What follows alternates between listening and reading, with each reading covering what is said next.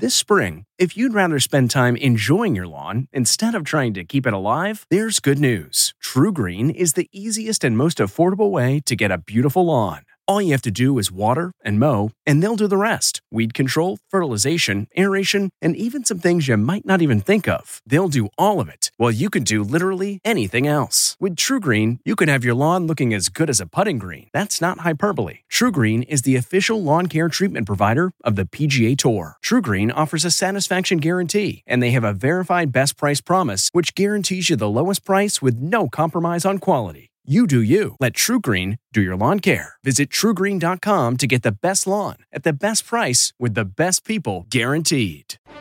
CBS News Face the Nation in 60 seconds.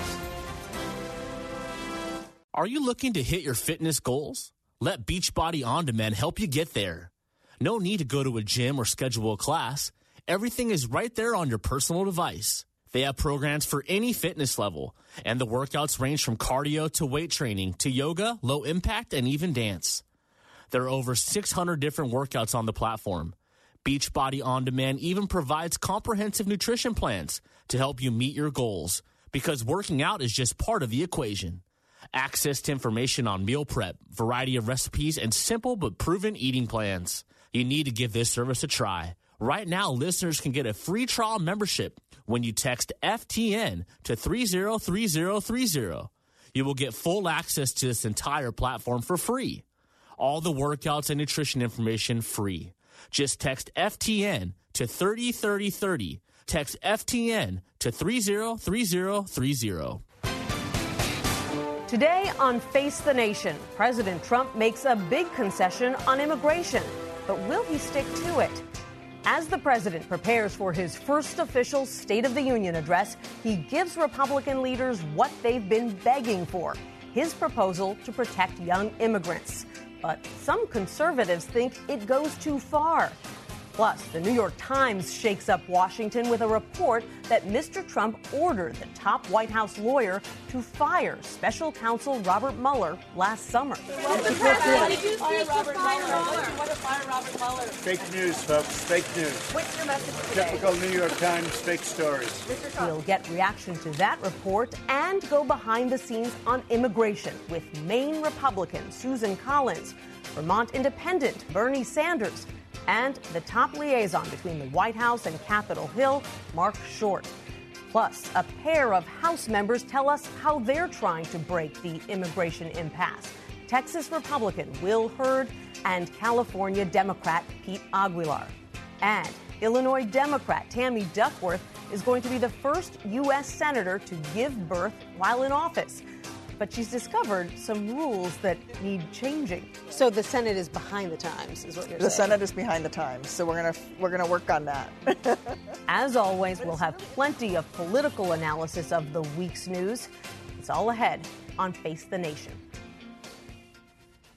Good morning and welcome to Face the Nation. I'm Nancy Cordes. We've got a lot of ground to cover today, and we begin with the Republican senator from Maine, Susan Collins. She led a bipartisan effort to reopen the government last Monday, and her group of about 25 senators is now working to influence negotiations over a bill to protect children of undocumented immigrants and increase border security. Senator, welcome. Thank you. I want to talk to you all about immigration, but first, I want to get your reaction to the latest news that was first reported in the New York Times that despite months of White House denials, the president actually did express a serious interest at one point in firing special counsel Robert Mueller.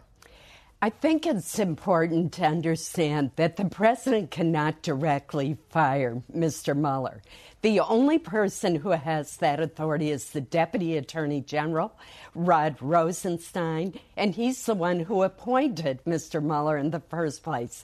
I asked him about that at a hearing last year, and he was adamant that he would resist any White House pressure to fire Mr. Mueller. But doesn't it sound like the president was at least trying to obstruct justice? I think that the president was frustrated and angry about the investigation, and he did what he should have done, which was to talk to his lawyer in the White House. And clearly the White House counsel said, you can't do this, Mr. President, and it would be very unwise for you to try to do so.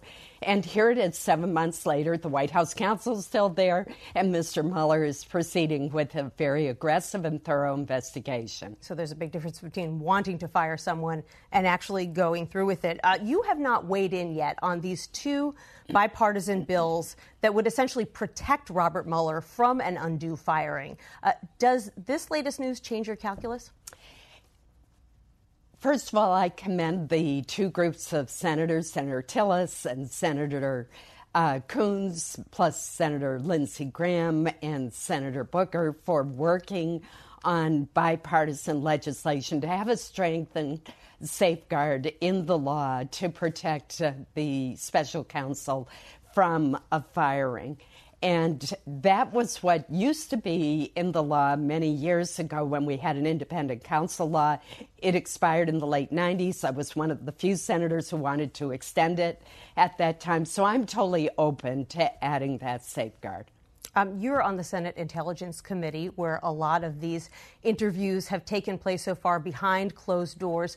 Would you support open hearings with big players like Jared Kushner or Donald Trump Jr. so the American public could hear what they have to say? I think more open hearings is a good idea. We've had 12 already, and they've been very interesting hearings, but my interest is making sure that we don't compromise in any way the special counsel's investigation.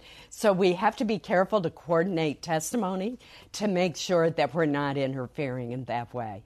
Now to immigration. After weeks of confusion over the president's position on the so-called Dreamers, the White House has now issued a list of what it wants to see in a bill that would provide legal status to that population. And here's the highlights. A path to citizenship for up to 1.8 million young people, $25 billion to pay for a border wall and additional security, an end to family-based migration for all but spouses or children under 18, and an end to the diversity visa lottery.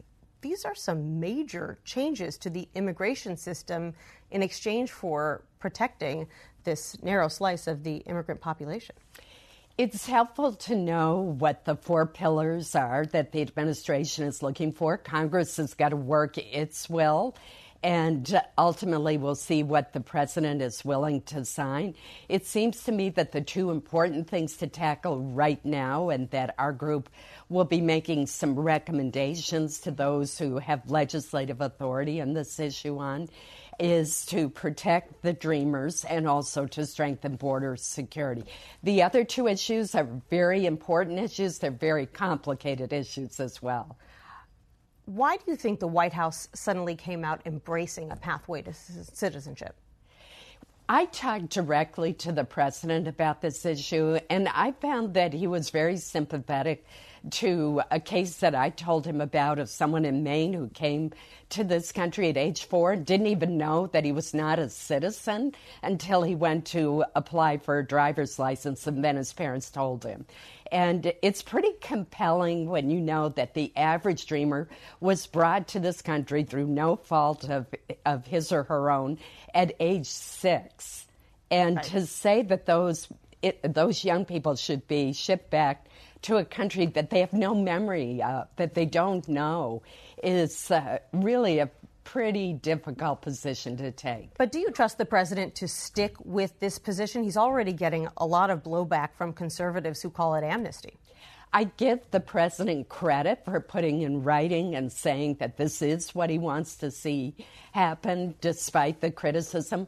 Look, there's going to be criticisms from both sides on whatever we come up with. So you've now got 25 Senate moderates all squeezing into your office periodically, and they're hoping to influence this immigration negotiation that's primarily going on now between the number twos or the whips in the House and Senate, this group of 4. But it seems like those 4 leaders are going to be much more focused on what House Republicans can live with than what Senate moderates can live with. Well, we hope to have an influence on the process, but we don't control the pen. And Senator Durbin and Senator Cornyn are the leads in the Senate. But they've been very open to input, and I think ideas will be funneled to them, and we'll see what they come up with. But if they agree, I have a feeling that that will be a bill that can go all the way to the president's desk, and that's our goal. You're optimistic, right? I now. am. Senator Susan Collins of Maine, thanks so much for being with us. Thank you. Appreciate it. And joining us now, Vermont Independent Senator Bernie Sanders. He is in Burlington, Vermont this morning. Senator Sanders, thank you so much for being with us. My pleasure. I'd like to get your take on the White House immigration proposal and specifically these dramatic restrictions to family-based migration and the end of the visa lottery. Can you live with these changes in exchange for protecting the DACA population? Well, I have concerns about aspects of those proposals, serious concerns. I think, Nancy, that the focus right now has got to be to do what the American people want us to do. And poll after poll shows that 80% or more of the American people understand that we have got to restore the legal status that Trump took away from 800,000 young dreamers, people who came to this country when they got 2 or 3 years of age, and we cannot let them be put in a position where they're subjected to deportation. So the main focus, to my mind, has got to be to make sure that dreamers have legal status and a path towards citizenship. But the political reality, Senator, the political reality is that Congress is run by Democrats. At some point, do you have to say a bad deal on Dreamers is better than no deal on Dreamers? Well, I think for my mind, and I speak only for myself, where the bad part comes is the idea of a wall, which I thought was a great idea in the 15th century when China built the Great Wall. Not so smart today when we have technology that is much more effective and more cost-effective in terms of protecting the border. So I think you're going to see a lot of debate about how much money we should spend on border security. But I would also say, Nancy, that the issue that we're dealing with is not just about DACA. It is about the fact that we're 4 years into a fiscal year. Republicans have still not given us an annual budget. Enormous issues out there, issues like decent funding for the community health center program. 27 million people get their health care through community health centers, not been reauthorized. VA has 30,000 vacancies, veterans not getting the care that they need, Social Security Administration not providing services to the elderly or the disabled, student debt in this country. We have enormous issues which we have got to address. DACA is one of them, but there are other important issues as well. And Senator, obviously, I said Congress is run by Democrats. We both know it's run by Republicans. I knew that, Nancy. You're painfully aware of that. Speaking of fiscal responsibility, though, what do you think your party got out of that 3-day shutdown? Was it a good strategy? Yes, I think from a moral perspective, it was the right thing to do. And that is to say to these 800,000 young people, we are not going to allow them to be subjected to deportation. As Senator Collins just said, many of them came to this country when they were 2 or 3 years of age. They didn't even know that they were not American citizens. So we have got to stand with these young people. The other thing, Nancy, is we received information from the Department of Defense a few weeks ago, and they said, this is the Department of Defense, we cannot run our operations, we cannot do long-term planning without an annual budget. Continuing resolutions are very detrimental to the military and to many other agencies of government. We are a $4 trillion government. There are areas where we should be spending more money, areas where we should be spending less money. But you cannot simply spend in every division of the government the same amount as you spent last year. It's a terrible, terrible and inefficient way to run a government. Senator, the president is giving his first State of the Union address this week, and polls show that his biggest achievement so far, the tax cuts, are now gaining in popularity as some of these big companies hand out $1,000 bonuses. Are you glad that these people have more money in their pockets? Well, sure. Everybody should be pleased when any worker gets a raise. But what we should also understand that tax proposal will add $1.4 trillion to the deficit, and at the end of 10 years, 84% of the tax benefits will go to the top 1%. Nancy, at a time of massive income and wealth inequality, billionaires and large multinational corporations do not need tax breaks. It is the middle class and working families of this country who do. Senator, you met last weekend with all of your top advisors, and one of the main things that you discussed was a possible repeat bid for president in 2020. So is there any big news you'd like to break here on Face the Nation? I'm sorry there is no big news. You know, I talk to my co-workers, political advisors every other week, every week. We do it by telephone. Occasionally we get together. So I'm afraid to say it was not a big deal, but it sounds like it's something of a big deal. Your own son, Levi, tweeted, "Bernard is seriously contemplating a run in 2020, and I don't mean a jog." Well, I love my son very much, but he is not aware of all of the things we're doing. Really, right now, what our focus is on 2018, is doing everything that we can to see that the Democrats regain control of the Senate and the House and some governance chairs as well. If you were to run again, what would you do differently?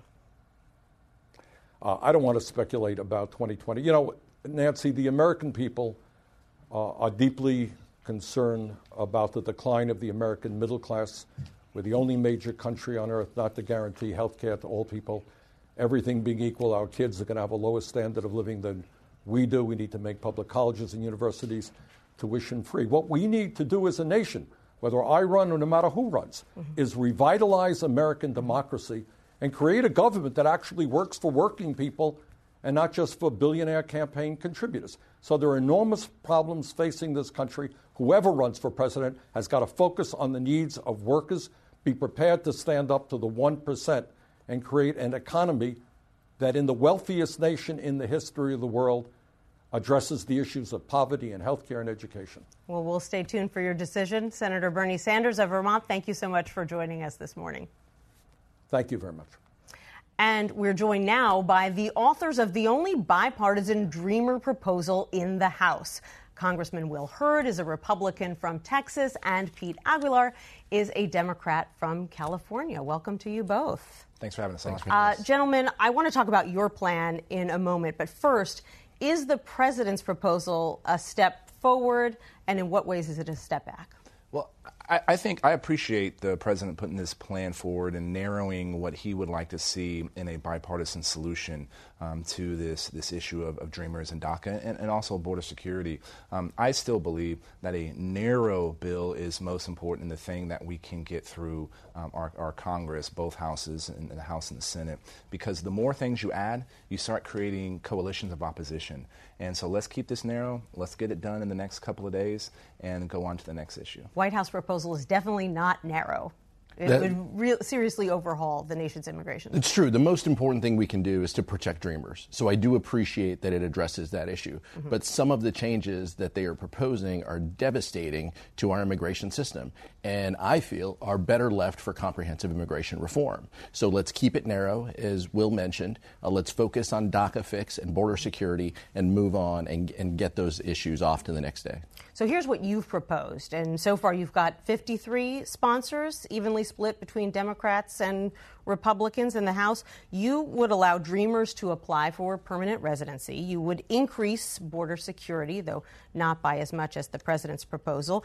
You would not give the parents of dreamers legal status. Essentially, this is a bill that is much more focused on the DACA population rather than being a conservative immigration wish list. Well, I'd start with, this is strong border security. This is not an appropriations bill, because we've always said that let's deal with the authorization, let's deal with how we secure our border. It's 2018, and we have not gotten operational control of our border. I have more border than any other member of Congress, 820 miles of it.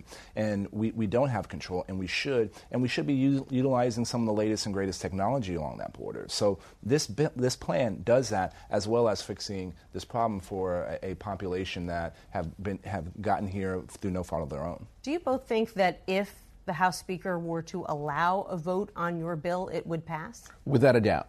This is the only bill that would have 218 votes on the House floor. We feel very confident about that. We've had numbers of discussions with our colleagues, but this is the type of bipartisan approach that the American public wants to see.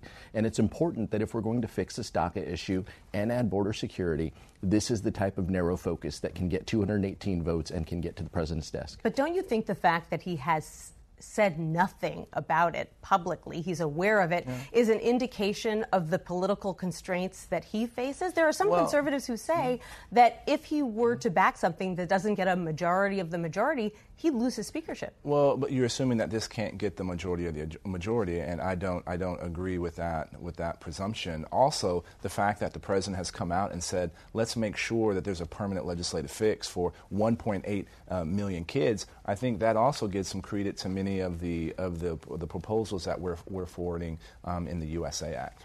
This is exactly what the president asked for. This is a DACA fix with sensible border security. These are common sense measures. This is the type of proposal that should garner a signature and that he should support. And we feel that we can make our case to our colleagues to get that done. And this gets us to a deal on caps, and this gets us to a vote on, funding the government. This is what we've always thought that this should be, and it's a strong baseline that has, really good support in both houses. So is your focus right now on pushing your plan or on trying to get some of your ideas worked into these bipartisan negotiations that are going on among Republican and Democratic leaders? We should do both. We've said from the beginning that this should be the foundation for the discussions that we have. So we've had conversations with senators about our proposal. We hope that this becomes the base for what is being discussed. We're open to making some changes as long as it garners support in the Senate and gets to the president's desk. That's been our focus. That's what we've been working on for weeks behind the scenes, and we feel that we're making good progress. What happens if we get to March 5th and DACA is set to expire and there is no new legislation? It's a good question, and I hope we don't get there. And I think you've seen many folks in the White House have said that we don't want to get there. I don't think anybody in Congress wants to get there. That's why we need to buckle up, sort this out over the next few days, and I think we have a couple of weeks, and get this done before that March deadline. But here's what a White House official also said this week. He said, come March 5th, if there's no DACA deal, the White House will not direct ICE and DHS to deport Dreamers, but if they are swept up in a raid, they will be deported. They are not protected. If you're a DACA recipient, that's pretty scary stuff. It's flat out unacceptable. We can't have policies that deport Dreamers. We shouldn't stand for it. That's exactly why we're working so hard to get this done. But let's also keep in mind, 3 Homeland Security secretaries have told us in Congress that it's going to take time to write these policies and proposals once we have an agreement and a deal. So we need to get this done quickly. We need to offer the certainty that they're due for this Dreamer population to make sure that situation does not happen. That's why we're working so hard, and that's why you see efforts in the House and the Senate in a bipartisan basis to get this done. Congressman Hurd, I want to ask you, because you're on the House Intelligence Committee, have you seen this memo that alleges that the FBI's Russia investigation is based on flawed sources and methods, implies that the investigation is biased, and what do you think of its validity? Well, I have seen the memo. I'm one of the people that voted to release the memo to the rest of our colleagues in the House so that they understand what we're looking at. Mm-hmm. For me, this is real clear. I spent almost a decade as an undercover officer in the CIA. I was the guy in the back alleys at 4 o'clock in the morning collecting intelligence on threats to our homeland. I've served shoulder to shoulder with the men and women in the FBI, and the rank and file folks are putting us and keeping us safe. What we have to make sure is that the political leadership of these organizations are crossing all the T's and dotting all the I's. Is this hurting their morale quickly?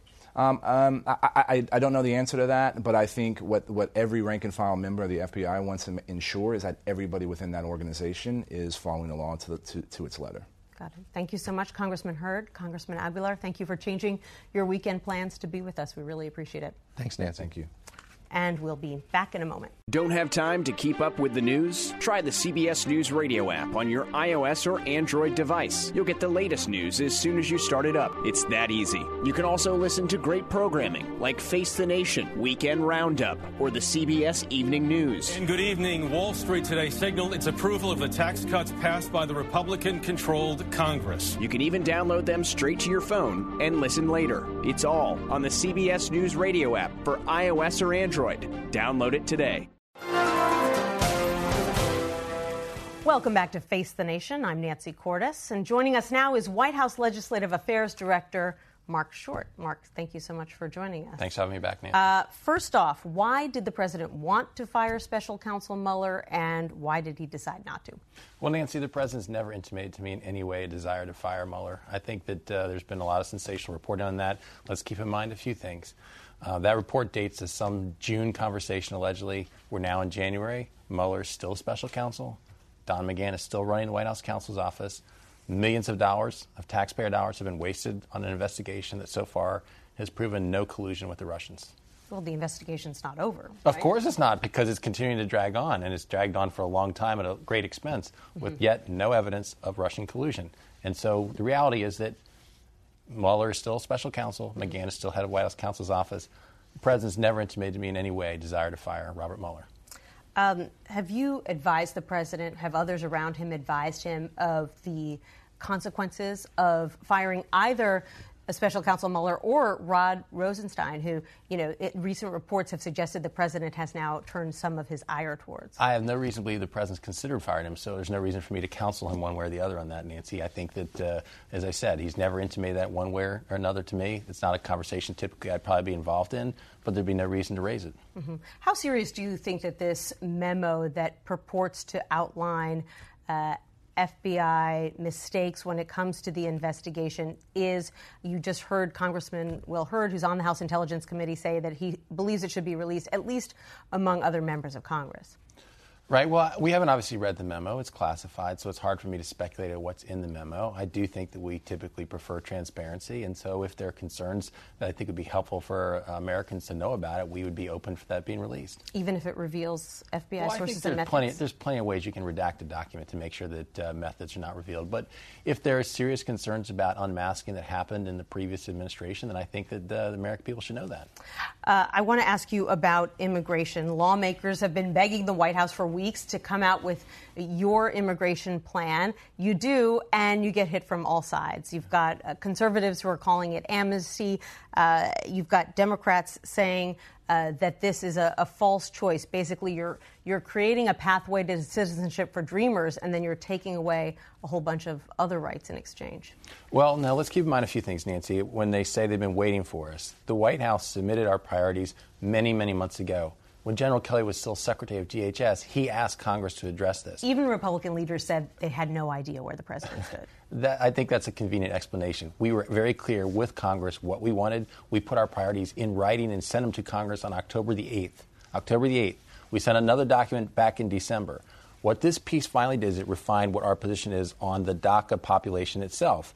And I think the president, as he said in that very public meeting at the White House, he said, I will give cover on my side. The question is Leader Schumer, Leader Pelosi stepping up to give cover to their side? They clearly have a radical left base that is putting pressure on them. And I understand the challenges of managing some of their conferences. But the president's put forward a tremendous compromise to get this solved once and for all. It's perplexed Congress for decades to get this. He's showing the leadership to finally get it done. Democrats say that by preventing immigrants from sponsoring parents or adult children or siblings, you're tearing apart families, you're cutting legal immigration by 50%. In fact, here's what the largest Dreamer advocacy group said. Let's call this proposal for what it is, a white supremacist ransom note. Yeah, that's absurd. That's even ridiculous to try to respond to. Here's what it does. What we're trying to do is we're trying to protect the nuclear family, Nancy. And so we're providing those visas for spouses and children, trying to protect that. What's happening right now in our visa system is you're providing visas for aunts and uncles and siblings that continue to go on. Hence, it's called chain migration. So therefore, there's a 4 million backlog. So you can't get children and spouses in because you're taking care of so many different distant cousins. What our proposal does actually is it protects a nuclear family and focuses on them as opposed to extended relatives that are continuing to get into the country and get priority over children and spouses. But doesn't that belong in a comprehensive immigration negotiation? This is a much more narrow plan that is related to this specific population, young people who were brought to the country illegally. Congress will always have a reason to do something later as opposed to fixing a problem today. This president is trying to solve a problem that has been perplexing our country for decades. He's offered a very rational compromise to get it done. This was born out of many conversations with Democrats alike and Republicans to get to this point.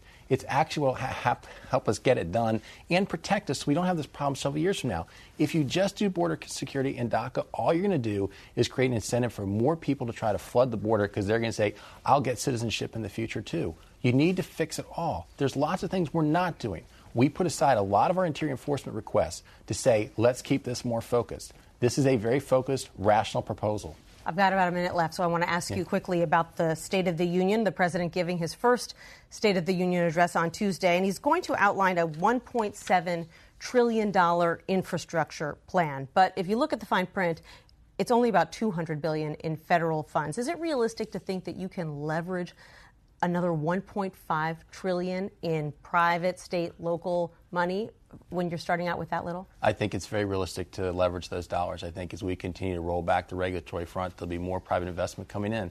There are a lot of people who said the president couldn't create 2 million jobs in the first year, who said we wouldn't see unemployment at a 17-year low, who said we wouldn't see GDP at 3%, who also said that after the tax relief package in 1 month, 3.1 million Americans, 3.1 million workers have either received a pay increase or a bonus. The president's making an enormous impact on our economy. It's turning this country around. I wouldn't bet against him on the infrastructure plan either. Something tells me the economy is going to be a big focus of his speech on Tuesday night. White House Legislative Affairs Director Mark Short, thanks so much for being with us. Thanks for having me, Nancy. Appreciate it. To help us make sense of this week's political news, we're joined now by Bloomberg White House reporter Jennifer Jacobs. Dan Balls is the chief correspondent at The Washington Post. Rachel Bade covers Congress for Politico. And Ed O'Keefe is a congressional reporter for The Washington Post, and he's also a CBS News contributor. Thanks, everyone, for joining me today. Jennifer, I want to start with you. You just heard Mark Short say that as far as he knows, the president has not expressed a serious interest or expressed an order to fire the White House special counsel. Is that true? If you ask different White House aides, you hear different recollections. I've talked to at least a dozen White House officials about this, and some of them sincerely say, I don't remember the president ever saying anything like that. In fact, they say definitively he never ordered Don McGahn, the White House counsel, to fire Mueller. Apparently, this was a conversation with a very small, tight group. So it depends on who you talk to. But keep in mind, 48 White House officials, campaign staff, or people affiliated with the campaign have spoken with Mueller or to the congressional committees. That's a lot of people who are preparing for testimony or for speaking with Mueller. There's a particular group that share a lawyer. That's 3 people. That's Steve Bannon, Reince Priebus, and Don McGahn share a lawyer. So they theoretically could be talking about their recollections back at the time, and this piece of history could have come up in one of those recollections. I've also heard from one person that there's some tension between Don McGahn and another White House lawyer, Ty Cobb, and that's where this could be coming from. So there's a lot of different theories. But depending on who you ask, some of them will sincerely say they have no recollection of this happening. Others say, yeah, but it was just to a tight audience. Dan, even Republicans this week were not surprised to hear that the president mulled over the possibility of firing Mueller. After all, he's tweeted that this investigation is a witch hunt 22 times. Yes, that's right. And I think that the reporting that has been done on this has been pretty clear. I mean, the story was broken by the New York Times. It was quickly confirmed by many other organizations, ours among them. I think that there's little doubt that this happened. And in some ways, there's not a surprise that it happened. I mean, there are a series of things that the president has said and done over the course of many months to indicate his distaste for this investigation and his desire in one way or another to get in the way of it. Now, what that adds up to is going to be left to the special counsel to make a declaration, and then people can draw further conclusions from that. But we know that he is unhappy with this investigation. Ed, Senate aides tell me they're now working very quickly to try to combine these 2 bills that are out there that would basically protect the special counsel from firing. Does this incident give that legislation more momentum? Conceivably, because here we are talking about it after months of not talking about it. It's two different plans that essentially permit judicial review in the event that special counsel would be fired. What's notable is that there are Republicans involved in this, because over the summer when this became an issue, they got concerned and understood that this could become a thing. The problem is, we've seen this morning and we've seen in recent days Republican leaders say, we don't see a need necessarily to bring up this legislation right now. That said, can recall talking especially to Democratic aides in the last few months who've said, if this had happened, or if it happens, in the midst of all the ongoing negotiations over the budget and immigration and the threats of shutdown, the Democrats would conceivably put a halt to it all and force the issue by either having that legislation attached to the bill or at least saying, we're not doing anything until you address this. But this isn't necessarily that, because it happened so many months ago and there's evidence that people stood in the way of it. It's if he tries again that you may see a grind to a halt on the Hill. They're saying this is a red line. Rachel, at the same time, you've got House Republicans trying to give the president a little bit of cover and pushing this notion that the very foundations of this FBI investigation are flawed, are biased. Are they winning hearts and minds on that argument?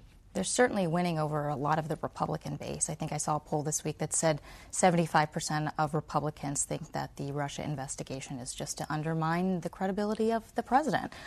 Going back to this, I think Republican leaders are not necessarily going to put legislation on the floor to protect Mueller, and that's because this reporting, it happened 7 months ago, and they also note that he ultimately didn't do it. And as Susan Collins mentioned in your interview this morning, he doesn't have the ability to do that. That's Rod Rosenstein, who is clearly at the DOJ and is still in his position and has said he is going to allow Mueller to do his job. At the same time, you see Republicans sort of holding up right now these text messages between two FBI officials they think had anti-Trump sentiments, one of them expressing how he or she did not want to probe Hillary Clinton very hard because they were worried she would win the presidency and she would be their future boss. So, yes, they are trying to go after the FBI. I think Republicans are winning over their base on this, but most Americans still, of course, support Mueller. And Dan, Rachel raises a good point. I mean, if the president wanted to fire Mueller, but at the end of the day didn't go through with it, does it matter?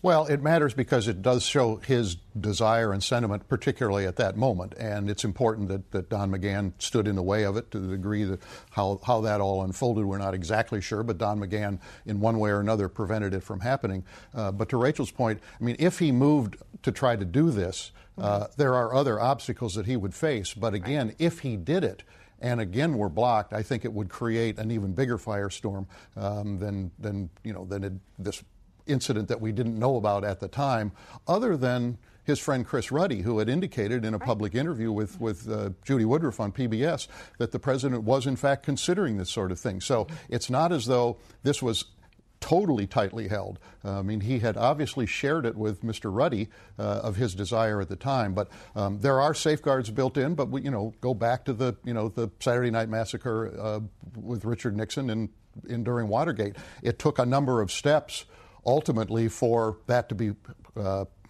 executed. But it could be the same kind of thing we would have this time.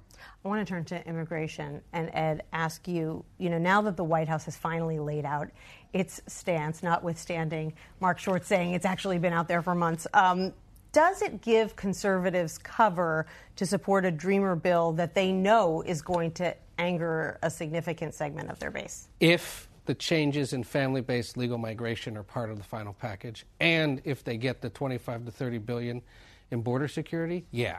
But if not, they'll stand against it. I think what this plan from the White House, which is formally being released on Monday, shows now is that the debate over whether or not to legalize or provide legal protections to people who are protected by DACA is basically over. It's just an issue of how many. But with the president going all the way to 1.8 million, that basically settles it. The fact that Chuck Schumer went to the White House a little more than a week ago, sat with the president, and basically agreed on $25 billion in border funding means that that's over. Democrats have now flashed that card and said, if that's the price to pay, so be it. There will be some who don't like it, but he basically put them there. So the question is, are those other issues regarding family-based migration, changes to what's called the diversity lottery included? And that, I think, now is where the fight will be, because this is an issue of, Can a DACA recipient's parents stay here legally? Can they bring a brother and sister? Could their spouse also get it if they're old enough and they're married? Mm-hmm. And those are emotional fights now over the size and scope of one's family once they get their legal status. Right. It's going to be a painful piece of the debate. It's why you're seeing some say, let's have a narrow debate over DACA and border security. Mm-hmm. That's Congress for, let's have an easier fight over border security and DACA, which we seem to basically have agreement on. Jennifer, why did the White House suddenly come out in favor of a pathway to citizenship? Well, they have been privately signaling that they would be willing to give the Dreamers a pathway to citizenship. The concession that they made here was going from the $690,000 to the $1.8 million. That is a change. Like Mark said, they've been saying that for a while, that they would allow the path to citizenship. They just didn't want to show their cards on how many. But I was told by one Trump insider that this would help them with, for example, Republican college-aged women. A lot of things come down to, the electorate and how things turn out in the vote. They also don't want to appear too nativist. That's another reason. But also, speaking of the vote, one thing to keep in mind is that these Dreamers wouldn't be able to vote themselves until about 2028, long after Trump is gone. Right. This is a long pathway to citizenship. Rachel, you wrote this week about the fact that Speaker Ryan is essentially a centrist on this issue, but he's also afraid to cross conservatives. Yeah, the immigration debate is not just about the future of Dreamers, it's about the future of a speaker. Paul Ryan has said many times that he is sympathetic to the Dreamers. He doesn't think they should be deported. They came here as young minors, only know the United States as home. However, he governs a very conservative House Republican conference who, by the way, do not support a pathway to citizenship for this population. And they made him promise when he became Speaker that he would never put an immigration bill on the floor that does not get a majority of the majority. However, what we're talking about in the Senate right now probably would not get a majority of the majority. Mm-hmm. The one anecdote I would say anecdote for this toxic concoction for the Speaker is President Trump. If he embraces a bipartisan solution, maybe it protects Ryan. Rachel, that's the last word. Thank you so much, Rachel, Ed, Dan, Jennifer. Appreciate you being with us today. And we'll be back with our conversation with Illinois Democrat Tammy Duckworth, who is expecting to break a big barrier in the Senate. Like what you're hearing? Get even more great content from CBS News Radio podcasts. Listen to TV broadcasts like CBS Evening News and Face the Nation on demand. I'm John Dickerson. And don't miss The Takeout, a politics, policy, and pop culture podcast from CBS News Chief White House correspondent Major Garrett. We have our first member of the Trump administration cabinet at our table, Mick Mulvaney. Well, you asked the wrong people first. Subscribe now at Apple Podcasts, Stitcher, or Google Play. Senator Tammy Duckworth is an Iraq War veteran, a double amputee, and soon she'll be the first senator to give birth while in office. The Illinois Democrat announced this week that she is expecting a second baby girl in April, a few weeks after her 50th birthday. She wants other women struggling with infertility to know what she went through. 10 years of trying to conceive her first child and a miscarriage, this time while campaigning for the Senate. What did your doctor say to you about the chances of getting pregnant at 49? Well, he said it's the new 40. So he said a 50-year-old mom is a new 40. And I have the most wonderful fertility doctor, and he helped me with Abigail, and he just said, if you're willing to go through the process with me step by step, it will seem like it takes a long time, but we want to do this right. And he was right, and I just had to be patient and go through that. It's kind of like being a mom. You have no control. I remember that feeling when I had one. I felt like a super mom. And then once you have the second one, all those illusions are shattered. Oh, well, we'll see. Yeah, I didn't feel like a super mom during the first baby. I decided to run for the United States Senate when I was on maternity leave, which was a leap of faith to do that. So I was a congresswoman. I was trying to breastfeed, travel, campaign, do my job as a United States congresswoman. And it was really, really tough. There were a lot of tears and a lot of, why am I doing this? And I just want to be home with my daughter. But then I would come across a situation that needed to be fixed, like legislation that I could pass, and I realized, no, I have to do this. This makes me a better legislator. One of the things that you noticed when you were doing all that traveling was that a lot of airports didn't have anywhere for you to nurse. No, and I would go into airports and I said, well, it's the handicapped stall in the public toilet. And I said, that's disgusting. You wouldn't eat a sandwich there. Why would you think that I should nurse my baby there or pump breast milk there? That's wrong. It was humiliating. And So I tried to pass some legislation on it. And it's out of committee, mandatory nursing rooms for moms at airports, and hopefully we'll get an FAA bill and it'll become law. Did you dream about going into politics before all of this happened? Oh, my Lord, never. Duckworth was a helicopter pilot in the National Guard. Her call sign, Mad Dog. Shortly after she deployed to Iraq in 2004, her Black Hawk was hit by a rocket-propelled grenade. As she was recovering, she got a surprise invitation 13 years ago this week. It was Senator Durbin who found me in the hospital. He invited all Illinois servicemen and women at Walter Reed, all wounded warriors, to go to the State of the Union. And I was one of two who was well enough to go. It was my first trip out of the hospital. It was very emotional to go into that gallery and look down and see this democracy that I just sacrificed for. It was overwhelming. I mean, it still gets to me, that feeling. And I was missionless. I was missionless. I was a helicopter pilot with no legs, and I was trying to find a way to serve my country. And we were having issues at Walter Reed, and I just became an advocate for my buddies because I happened to be the highest ranking amputee patient. And so I met Senator Durbin that night, and he made the mistake of giving me his personal phone number. And I just started calling him. I didn't know any better. And after about 10 months of this, he called me up and he said, "You need to run for Congress." And that's how I got into this. It's crazy. And now you're standing on the floor of the Senate and taking on the president on military issues. I have a message for Cadet Bone Spurs. If you cared about our military, you'd stop baiting Kim Jong-un into a war that could put 85,000 American troops and millions of innocent civilians in danger. You called him a 5 deferment draft dodger. 4 for school and 1 for medical reasons that he can't even remember what foot the bone spur was in. I can still feel the hangnail on my right foot, and it's missing. And we have a guy who says that he had a bone spur that kept him out of Vietnam, but doesn't remember where it was. Do you think that disqualifies him from being commander-in-chief or making decisions about the military? No, I think he was elected rightfully to be president of the United States, but I don't think that he has the right to question other people's support for our military, especially those of us who have served. Duckworth is the first disabled woman in the Senate and the first member of Congress of Thai descent. That's a lot of firsts. Yeah. How does that feel? Unintentional. Well, the whole being the first sitting senator to give birth, I think, is ridiculous. It's 2018. We need more female senators. We are only 22 of us. I've been a little overwhelmed by how landmark it is when it shouldn't be. It's a 21st century. But even someone used to breaking barriers runs into obstacles now and then. I was the 10th one in the House, so there was policy in the House, but there's no policy in the Senate. I have to figure that out. She recently discovered that children are still prohibited on the Senate floor, which complicates her plans for maternity leave.